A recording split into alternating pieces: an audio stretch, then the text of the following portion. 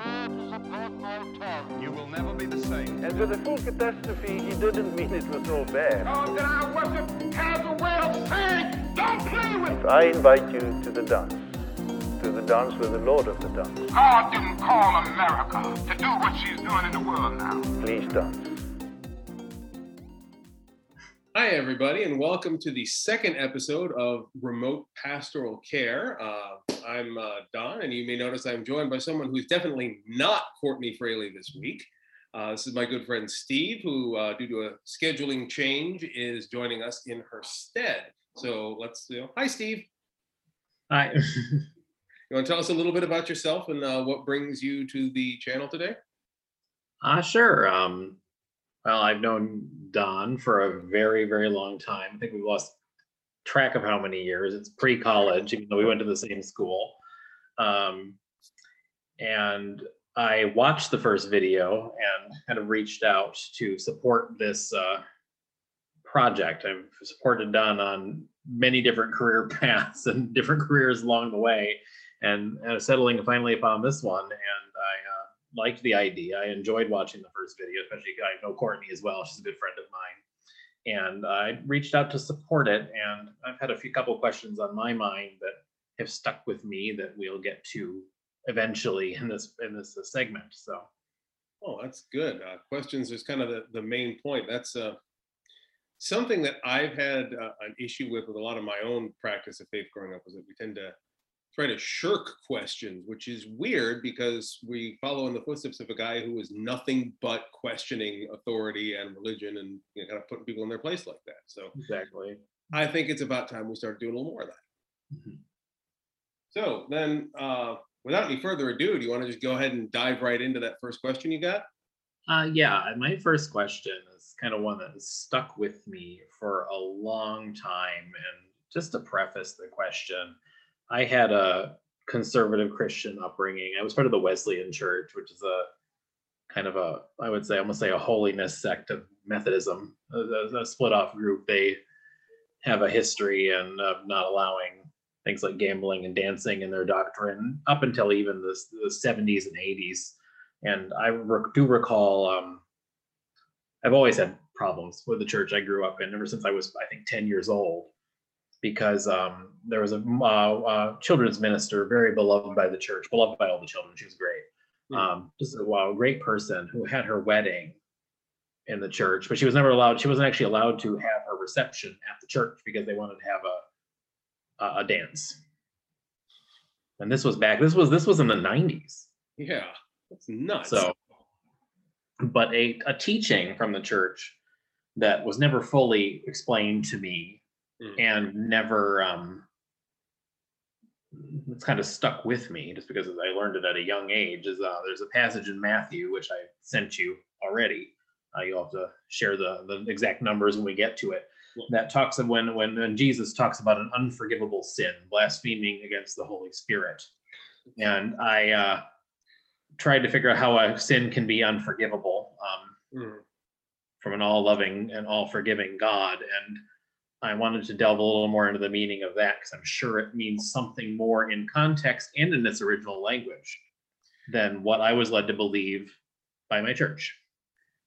Well, you're not wrong about that. There is definitely a hell of a lot more to that. I will add that when I asked as a young, a preteen or even younger about what it meant, I was told that if you are of a mindset where you consider, have you committed this unforgivable sin, you haven't. Yeah, I got it when because I grew up in a conservative branch of the Reformed tradition, and I got it as basically, if you ask too many questions, you're going to hell. And I could not, for the life of me, reconcile that with, like I said earlier, Jesus, who is all about asking questions, and the entire arc of the Bible, which is about people wanting to know more about God and their relationship to God and how God should be in the world, and the constant drive for more spiritual knowledge. But then you get this piece that says, don't question your religious people or you will go to hell. That doesn't track. My questions were not so much pushed under the rug when I asked them, so much as they were, I think, answered incompletely and answered hastily. I mean, trying to water it down in a way that a child could understand it, but in the end, it ended up having no substance. I mean, keep in mind that my church denomination I grew up in does require a supposed degree to have to be a pastor, but I'm fairly certain that it does not require the intensive studies in Latin and Greek and in Hebrew that you would see in And I could go on and on and on about the academic distinction between a seminary, a divinity school, and a Bible college, which, hey, fun fact, rarely are even accredited. But that's a discussion for another day, clerical education. But I always found that my answers, getting old, as I got older and did research myself, asked other people when I changed denominations that had more training, I found that the answers I were given were incomplete or just wrong. Yeah, and that. But this is kind of a question. The question I ask you now is one I've never really asked about. Kind of came to mind as something that stuck with me. Yeah, and I never really bothered with it because I'm like, if I'm I think the answer that was given to me was that if you're that worried that you committed it, you haven't. Yeah, and this is one of the big things we run into with people who try to use single verses to prove a point, particularly a point that's rooted in control dynamics. And that is, we have this desire in the church, as lay people at least, to look at the Bible and to want to believe that everything, particularly all the red text, the words out the mouth of Jesus, we want to believe that each one of those is an invective delivered directly at us. That it's something that is meant for us to hear for ourselves in our time and place, completely devoid of any other context. So we hear these words as if they're from the mouth of Jesus, and we immediately understand them in our way, and we ignore the rest of what's going on around it that would give some shape to it, some meaning to it. We don't try to put Jesus in context. We just assume that the whole Bible is a letter directly aimed at us. And it isn't that. I mean, I've talked about this before, the genre criticisms of the Bible, that it's not meant as a history textbook, which is, we try to take every book as a history textbook, but they're all different books for different purposes. The Gospels in particular, what we're looking at, they are Greek, generally Greek writings composed between, say, like 70 and 170 BCE, CE. All right. I know I'm young enough, I shouldn't be thinking in AD BC, but I still trip over that from time to time. But yeah, so it was composed in that period of time, and they were based on oral traditions of stories about Jesus. So they're not firsthand accounts, they're not historical, and they're written down in the style of whatever was important to that community at the time. Matthew, for example, is written largely to mimic styles that would be receptive and understandable to Jewish believers and recent converts from mainline Judaism, because Christianity wasn't its own thing yet at that point. Mark is the original gospel, and it was written more in the style of like almost a Greek hero story. In parts, but again, it's also an amalgam of different styles in its own way too. Mark's kind of a little bit of a mud. Luke is written in the style of an academic text, and together with its the second half of Luke, which is Acts, are basically a textbook style, almost like a medical textbook. And John is John is basically just a fevered dream.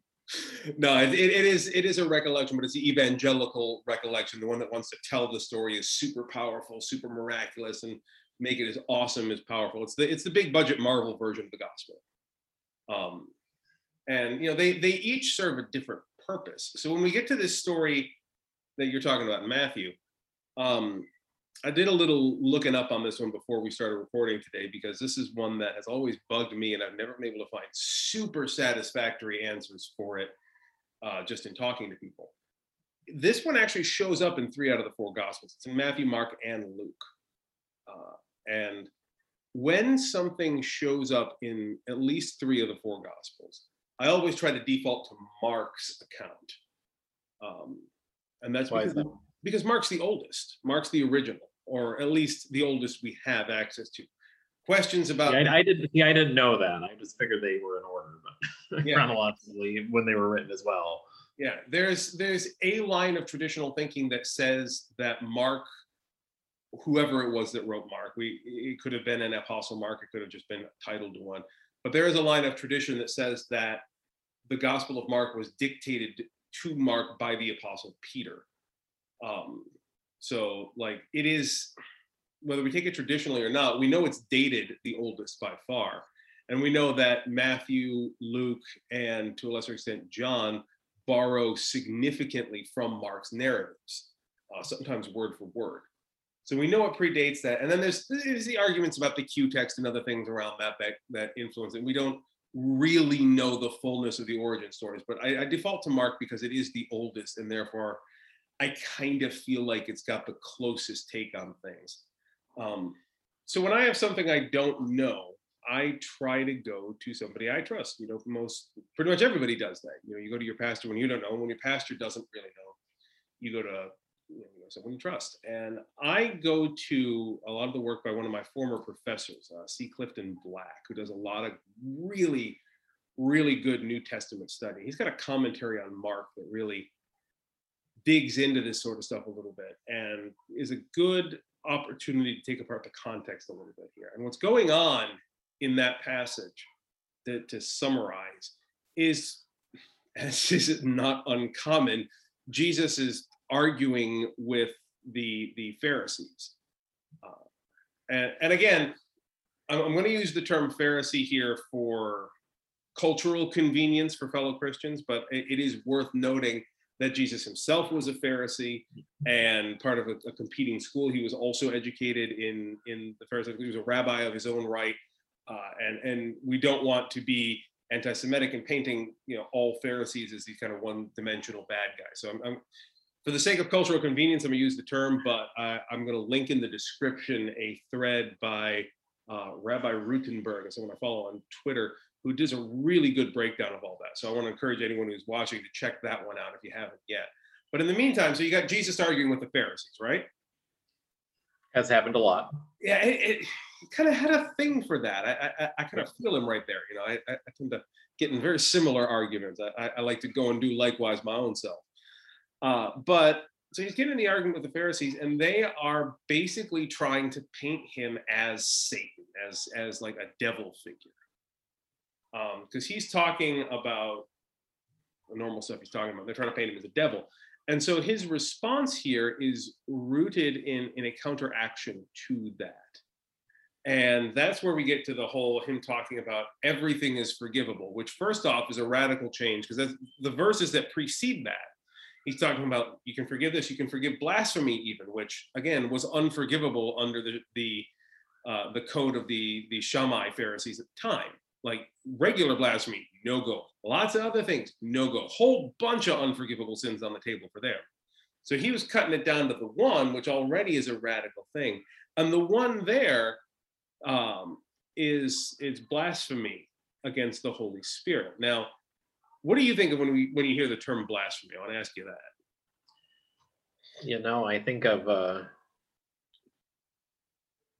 I think of to branch off from what you did in the last episode. When I think of blasphemy personally, I think of the truly using the Lord's name in vain. Man, you just scooped my point. You scooped my point, because that's really what he's talking about here, is when he talks about blasphemy humanly, and we do this today, we think of an idea of blasphemy as saying something that challenges the church or its leadership. And when he uses the phrase blasphemy against the Holy Spirit, that puts it in a weird position, because in those times, as in much of the church times, there's been this kind of conflict, this kind of connection in thought and deed, that to speak ill of the church is to speak ill of God. They're one and the same. Catholics always been really good at that one. And so when you say blasphemy is forgivable, but blasphemy against God, blasphemy against the Spirit is not, that immediately is confusing because we're like, well, blasphemy and blasphemy against God, it's the same thing. Yeah, I never gave that much thought, but that's a good point as well. Yeah. So he's Because like chronologically, it's like the after it's like the gift of the Holy Spirit after the ascension. Like, what was he talking about? yeah. And so in this case, what he's doing is he's throwing down the divider. He's like, yeah, talk smack about the church all you want. It's fine. It's okay. The only problem is blasphemy against the Spirit, which, by the way, is putting words in God's mouth that don't belong to God, which is exactly the same as taking the Lord's name in vain. He's literally just repackaging one of the big 10 and pointing it directly at these particular Pharisees with a wink, wink, nudge, nudge, and a big open-eyed Gowron glare. Yeah. But on the flip side, a lot of things that would fall into that category are things that we understand as to be forgivable, Yeah. if repentant. So can we focus on the word used for unforgivable? Was he just using the term of the time to counter the Pharisees, or? Well, I'll be honest, I haven't checked that word right there. I'm going to be a little counter to myself, and I'm going to trust the translation for the moment, with the caveat that I'm probably going to look it up later and regret having said that. But for the moment, I'm going to take the translation of unforgivable as valid, but also stress that, again, we're looking at this in that kind of Greek hero story rhetorical style where a degree of emphatic was requisite in the way they were speaking. To decry something as unforgivable was not necessarily to mean unforgivable in the way we mean it now, as utterly beyond forgiveness, but to simply to Broly it, to say my power is maximum to it, and to make it the biggest and the best. There were a lot of emphatic ways of doing that, and that is quite possibly what was intended there. I mean, we can't know exactly what Jesus was getting at without going out and asking the guy, but based on context and the degree of intensity in the exchange that he's involved in, I would put better than even money on unforgivable, meaning less the Lord will never forgive this sin, and more y'all are jackasses. Mm-hmm. And that does kind of fly in the face of obviously what I was told about the verse to begin with, because the like really conservative evangelical right winger, I would say, understanding of that verse that I was told in the past that I did not really share this with you yet because I wanted the answer first, was that the reasoning behind the church leadership saying that if you have to ask if you've done this sin that's not forgivable, you haven't, because the understanding was that if you had committed a sin that bad, the Holy Spirit would depart from you.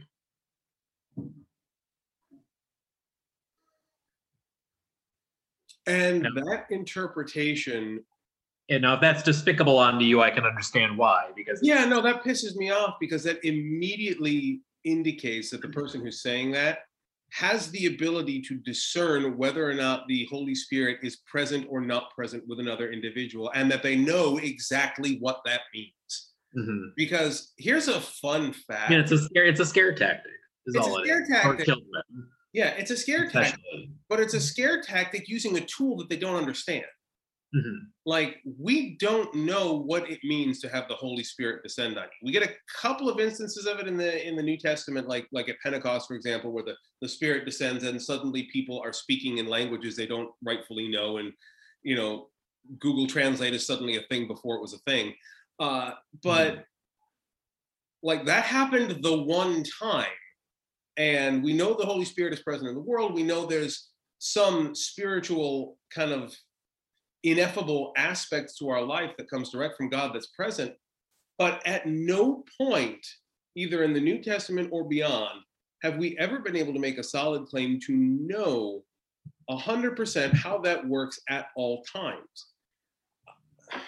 And that just, like, to say God will leave you if you commit this sin is the height of hubris. I mean, it's almost blasphemy itself. It puts me in Like, what I call it puts me in what I call my Admiral Clancy mode. If you've seen Star Trek Picard, you'll get that. Haven't, but I'm Well, sure some of the viewers will love it. yeah, the admiral who sits down with the arrogant as hell Jean-Luc Picard and just looks at him dead in the eye and goes, "The sheer fucking hubris!" Like that's the attitude I get out of people who say that if you do this thing, the Holy Spirit will depart. Like, the hell do you know? Yeah, You can't. I've made this. it never made a lot of sense to me because the idea just seemed so abstract to begin with. Well, I've made this distinction in a couple of my sermons, the distinction between kind of outward and inward spirituality.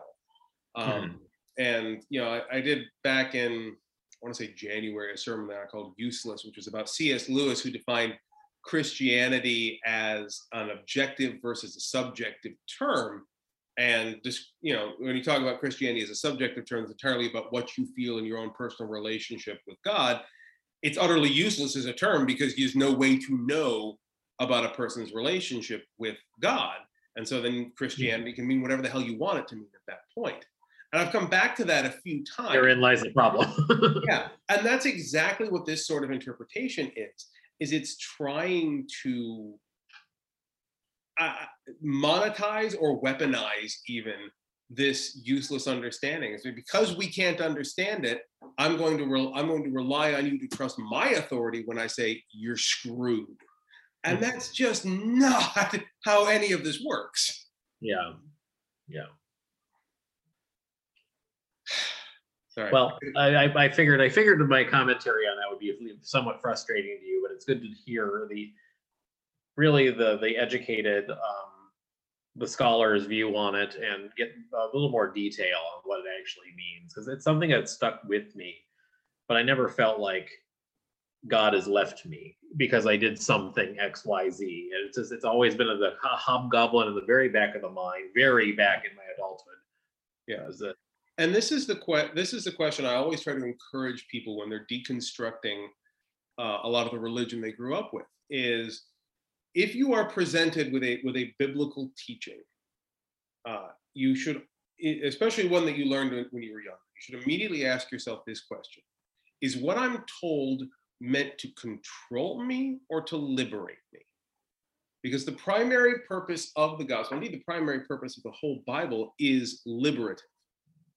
So if you're being told something that is constraining, that is limiting, that is meant to control you in a certain way, I'm not going to necessarily say it's wrong, because discipline, self-discipline, and organization is kind of part of the deal. But you should immediately treat with skepticism anything that is told to you that seems to have its roots in control rather than liberation, particularly because, and this is something that I'm going to spend the rest of my life in ministry apologizing for, but the Christian church have been absolute assholes when it comes to using control tactics, like historically, like pretty much since Constantine. Our perspective has been, okay, how do we take complete control and mandate belief? And yeah, we've sucked at that. So a lot of our traditional practices are rooted in that approach, and they're not actually connected to the Bible or to the message of Jesus, who was here to be liberative, to release us from the bonds of sin and death, not to constrain us, to give us a brand new, heavy, burdensome yoke. Mm-hmm. Yeah. So I got my preach on again. That's fine. That's what you're supposed to do. That's guys. It's good to hear an answer on that, and then throw in my 2 cents about what I was told about the verse that I didn't include, because I wanted to gauge your reaction on it, because I knew even you at the time was kind of bullshit. Yeah. No, and for lack of a better word for it. No. There are a lot of things, particularly in American Christianity, that are worth calling bullshit on. A lot of things that we have done for reasons that are ranging from the cowardly to the outright malicious. And we have to be deconstructing. And that's an individual journey, as I've talked about with you and others a few times, is looking back on our own history and tradition and kind of deconstructing what we were taught. But it's also an institutional thing, is we have to kind of come together and look at our own practices and say, okay, what have we been doing and why have we been doing this? Because it is, as many people are saying to us, bullshit. Yeah. I was talking with a denominational bigwig who shall remain nameless for the moment about the issue that churches are having with that group called the nuns. Are you familiar with that term? Oh yeah, the nuns, Nones, Yeah, right? not No religious N-U-N-S. affiliation. Yes. We're not You caught me off guard for just a second, but we're not no, starting a I'm war with the familiar. Pope here. I'm familiar with the term, the nuns. Yeah, no religious affiliation. They fill out a survey and they don't say they're atheists. They don't say they're agnostic. Yeah. They just say they And have no religious affiliation. and I was talking to him about that, and everything I've seen published by churches and religious organizations about this have been rooted in the question, all of these nuns, why are they leaving the church? Why are young liberals leaving the church? Why is everybody leaving the church? And the more I've looked at it, and the more people that fall into the nuns category that I've talked to, which arguably could even include me, and I'm a pastor, Mhm. the more people I've talked to that are in that category, their perspective has been very different. They haven't said at all, we've left the church. They said the church left us. Yeah. And I mean, I left my church originally, and you obviously going to Hope College with me. That's a Christian school, and we both struggled Mhm. with it there. And after I left Hope, I left the church for years. And it wasn't Yeah. until a career move when we Mhm. graduated. We graduated. Our last year at Hope was 2006, Yeah. and I didn't rejoin the church until like 2012. Yeah. When a career move sent me to a more liberal city, Ann Arbor, which is probably the most Mhm. liberal city in Michigan, where I found a lovely Episcopal church. I'm currently not there because I'm working in Boston, but Yeah. and they're not meeting due to COVID. So, but I still Right. stay in touch with people. The Episcopal Church has kind of been my home. I definitely willing to partake in services of other similar denominations and non-denominational as long as they're Mhm. progressive. Yeah. And that is the piece I try to draw people's attention to is if we go back maybe as little as 30 years or so, the broad spectrum of people are here and the church is kind of right in the middle of it. And the church has, with the American culture, veered more and more and more to the right. Mhm. And as the church has done that, like the general opinions and perspectives of people hasn't moved. But the church at every level has become a more radical organization on the right side of it. And I don't mean right as in correct, obviously. Mhm. And they have been advocating more and more constrictive and restrictive belief practices. And part of it's a feedback loop. The church sees people leaving and they try to hold on super tight because they're panicking. Yeah. But the other part of it is that cultural move to a more and more constrictive ideology, a more and more conservative ideology. And the thing is, most of the Christian culture, the people who would nominally be Christian and believe in a liberative gospel, have stayed pretty much right where they are. So the church has veered off the road, Mhm. and the people have stayed where they are, and the church is, doing like the meme, pow, pow, pow. Why would liberals do this? Yeah. Exactly. Exactly. The nuns didn't do a damn thing. Yeah. I I think know. that can be a nice lead in to another question I sent you, and it's Alright. kind of the last one I sent, and it was more. This is more of a being a scientist, or being anything, being a financier, being a banker, being a person who works outdoors, construction, you name it. Yeah. That's the whole concept in the verses of faith without works is dead, Mhm. and how you live the gospel when you're not in a vocation that is one we think about as like doing God's work, not just ministers, but I'm talking about like teachers, Mhm. even parents parenting their children, nurses, doctors, doing life-saving things, be it physically, spiritually, etc. There's by and large, many of us don't have careers in that, so it's hard. It feels like it's hard to live the gospel Yeah. on the day to day, and I feel like I'm almost disconnected from it, Yeah, especially with COVID and not having church in person and not being able to participate in that manner. Yeah. And that can be a hard place to be mentally and emotionally. But one point, and I mentioned this when we were talking about it before the recording, is we have this mental idea that some vocations or ways of living life are, shall we say, more noble than others, and we feel bad if we have wound up in a vocation, which, by the way, the sheer capitalist hubris of assigning it strictly to your vocation right there is an issue, because it's the Christian mentality is about how you live your life, not about how you participate in the capitalist economy. So we'll put that piece aside for a minute. But historically, we've always viewed certain professions as noble and others as either neutral or outright ignoble. But it's always been cultural, the reasons we've done that.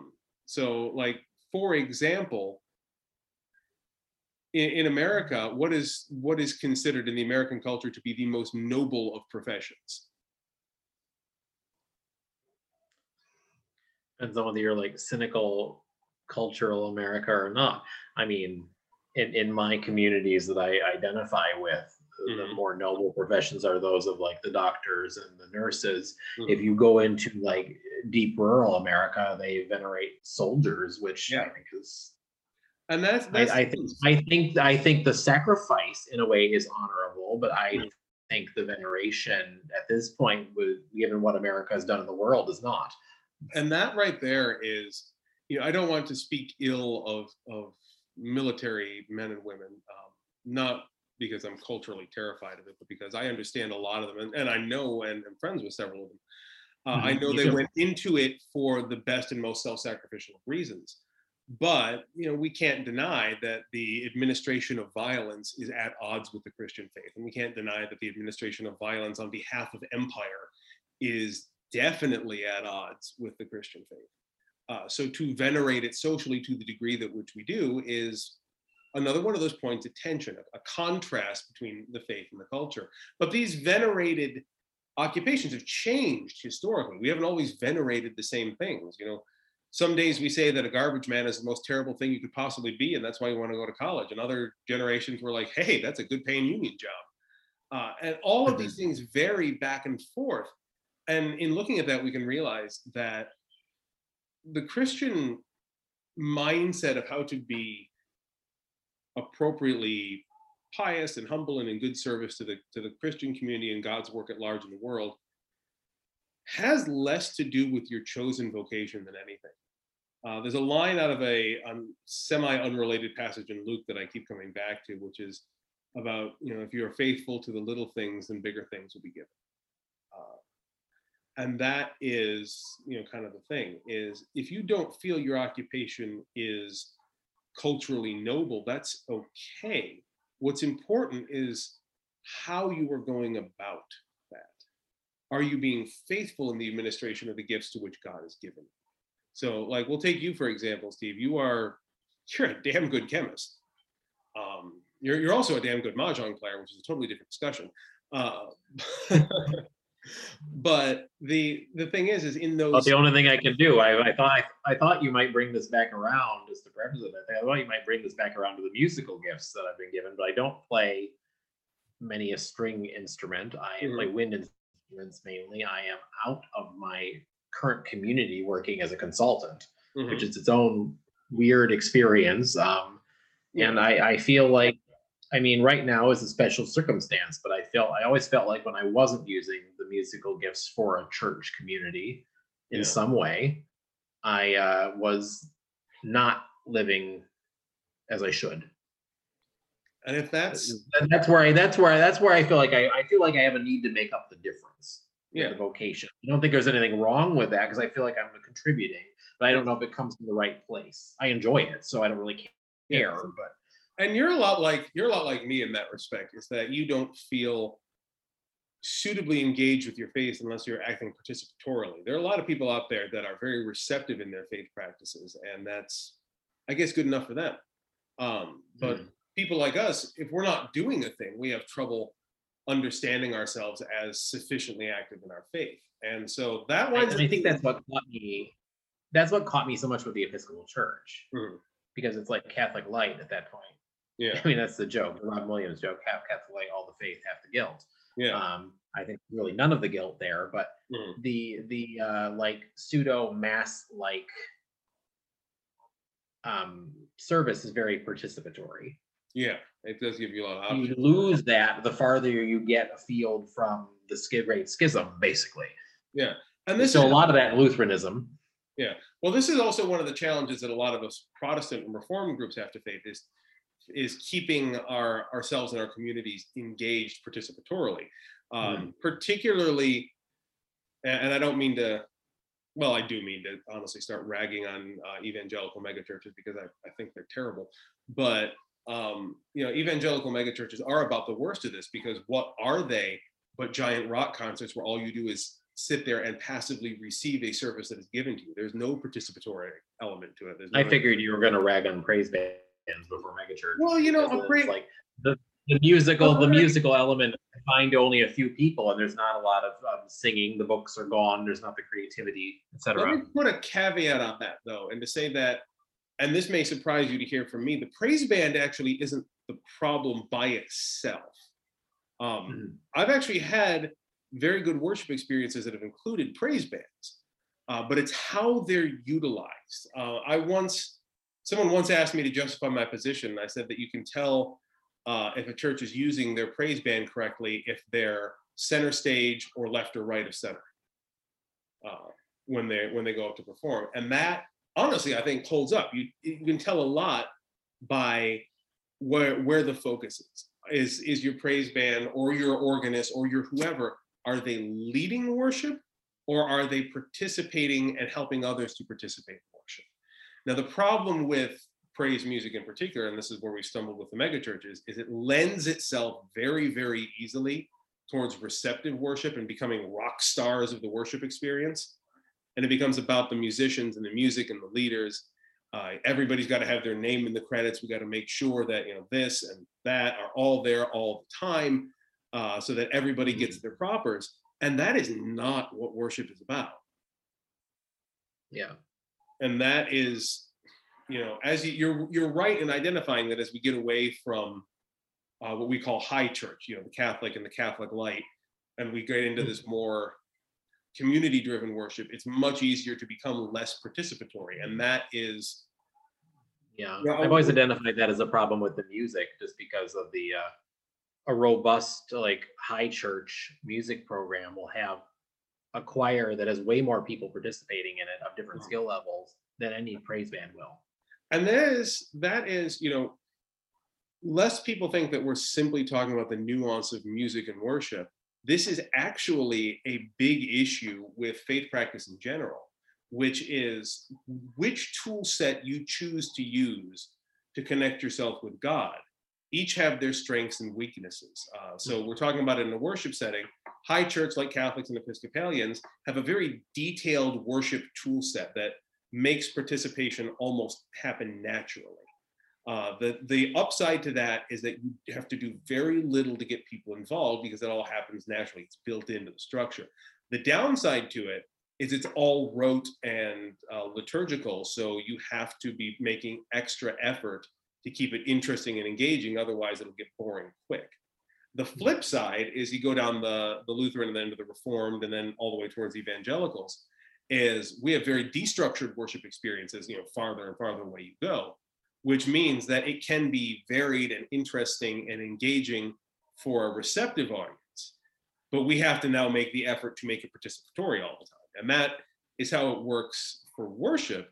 But every one of our faith practices, whether it's prayer or meditation or doing our work in the world, or figuring out how we're going to do our jobs and how we're going to be faithful in that, it's all about knowing what we're doing and choosing how to counterbalance it. So to bring it back to your original question about the nobility of being a chemist in a religious environment, you've got the gifts and the calling to a profession that lacks that cultural nobility, but that means you have to compensate harder by trying to find ways to connect your faith to the work that you're doing. I got it easy. Like I got called to a job that is intimately connected with faith practice. So I have to do Yeah. very, very little work to find my own faith satisfaction in the work that I'm doing because it's kind of built in. But that means that I have to compensate by doing a lot more for other people. And honestly, it means I got to compensate by doing a lot more to find money to feed my family because, hey, us pastors, we don't make a whole hell of a lot. So, you've got the flip side over there. You've got, it's easier for you to survive, to make money. It's easier for you to have more free time and to connect with the world in ways that I can't, because as a pastor, you're kind of church community isolated in ways. So we each have to compensate in different ways. And it doesn't necessarily mean that my way and your way are right or wrong respectively. It just means that, we're playing with different hands and we got to compensate in different ways. Yep. I definitely see where you're coming from. And I agree. It's been harder with COVID. You don't have to compensate as much, I would say. I mean, yeah, you have to feed your family and everything, but the faith practice is all still there. But it's definitely almost departed now that like I'm in a new city and I'm not seeing any new people. That's for sure. Well, so it's been a little bit of a struggle. Unnecessarily, at the risk of sounding unnecessarily self-promotional, that's the whole reason we have this online church community. Bing. That's why I'm here. To support it and get a couple questions answered, have a discussion. So no, that's the whole point of this, is to interact with our faith practice. Even though like you're in Boston and I'm in Kobe, Japan, and we're still able to connect like this, which in the end I've always felt has been the end goal of what this whole Christian community of fellowship was about, to be able to connect with anybody anywhere by simply saying, hey, we are fellows in Christ and we care for each other. And that's literally the only thing we need.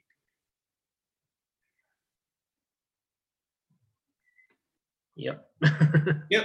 So I don't know where we want to go further. I think we've pretty much gotten a good amount here. So I think this is probably a good place to stop for today.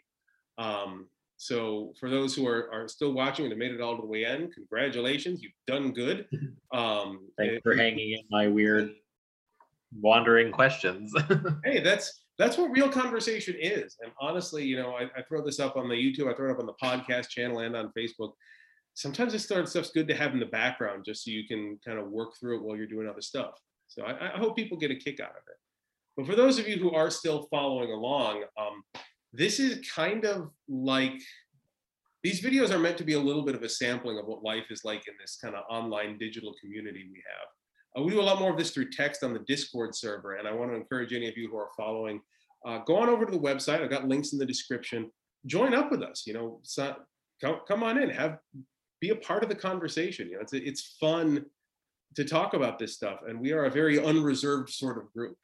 There is language thrown around, so if you're uncomfortable with that, you might want to steel yourself before you dive in. But we do try to be honest about this stuff and do keep exploring this. We're going to be starting, I think we're still solidifying the date, but we're going to be starting an online Bible study, starting through the book of Mark, the oldest of the Gospels, which I kind of alluded to earlier. We're starting that next week, so keep an eye out for that. We've got this that comes out on Fridays. We've got our Psalms from the Trail series that comes out on Thursdays. We've got scriptures and sermons that come out on Sunday with our prayer requests and suggestions. We've got a lot going on, so feel free to. And I say, as we've alluded to earlier, Don and I have discussed. I discussed with them like, where is this going to go? Should I be around for another episode? If I have questions, I certainly will levy them at you. But this may turn into a larger recorded thing with more than just me, more than just Courtney, more than one-on-one for some of those heavier questions where we might want to share multiple perspectives that are outside of being a clergy person. Yeah, we're gonna have a couple people in on this. I'm already talking to some folk. Courtney's our regular contributor, but Steve, you're gonna, I'm sure, pop in from time to time as well. I will, of course, always be here because I live here now. I am become internet. I have evolved into my final pastoral form. I am the geek pastor of the internet. Probably wouldn't have it any other way either, would you? We're literally doing this broadcast from two different angles within the same Final Fantasy 14 in-room. Of course, I wouldn't have it any other different way. Well, of course, that's the in joke for anybody who didn't know. The in joke. I see what you did there. The in joke, yes. Well, in absence of any pluggables, I will tell our dear listeners here that they can keep an eye on our Sunday services, and with any luck, we'll be able to get some of your music back out in there. Yeah, that it's been, yeah, I can speak to the music thing. It's definitely been harder being here where I'm at. Right. I need to get a MIDI keyboard or something, some sort of tool to help me record, because all my instruments, I can't play them in an apartment, and they stayed in Michigan. The piano, which of course you are intimately familiar with because I bought it from you. Yes, my beloved Clavinova that I sold to you. Yeah, is sitting in the living room being unused, sadly, and I miss it. But It hurts to hear. I recorded a few different things already from earlier. Yeah, and I'll probably be dropping quite a bit earlier services, but I hope I can work something in. I mean, I can probably I'm thinking about buying an Irish tin whistle or something. And I got me one of those. Those are fun. And then there's a world-renowned recorder workshop in Boston that I have not yet visited, that I may buy an instrument from when I go there. What? And I'm a little jealous of that. So I mean, those are the instruments I play. My clarinet's back in Michigan. Your oboe is back in Michigan, I think. Yeah, we've been friends for so long that our instruments are all kind of with each other at this point. Yes. It's bizarre, but yeah, like I had alluded to before about vocation versus filling the gospel. I've always connected with the Holy Spirit and connected with God most through music. Same here, honestly. It's great to be able to contribute and feel that, but it's really hard times right now in general to be able to just experience music in person.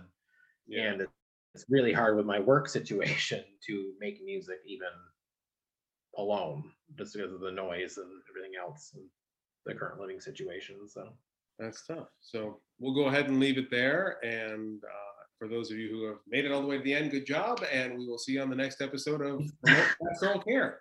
Bye, everybody. Take care.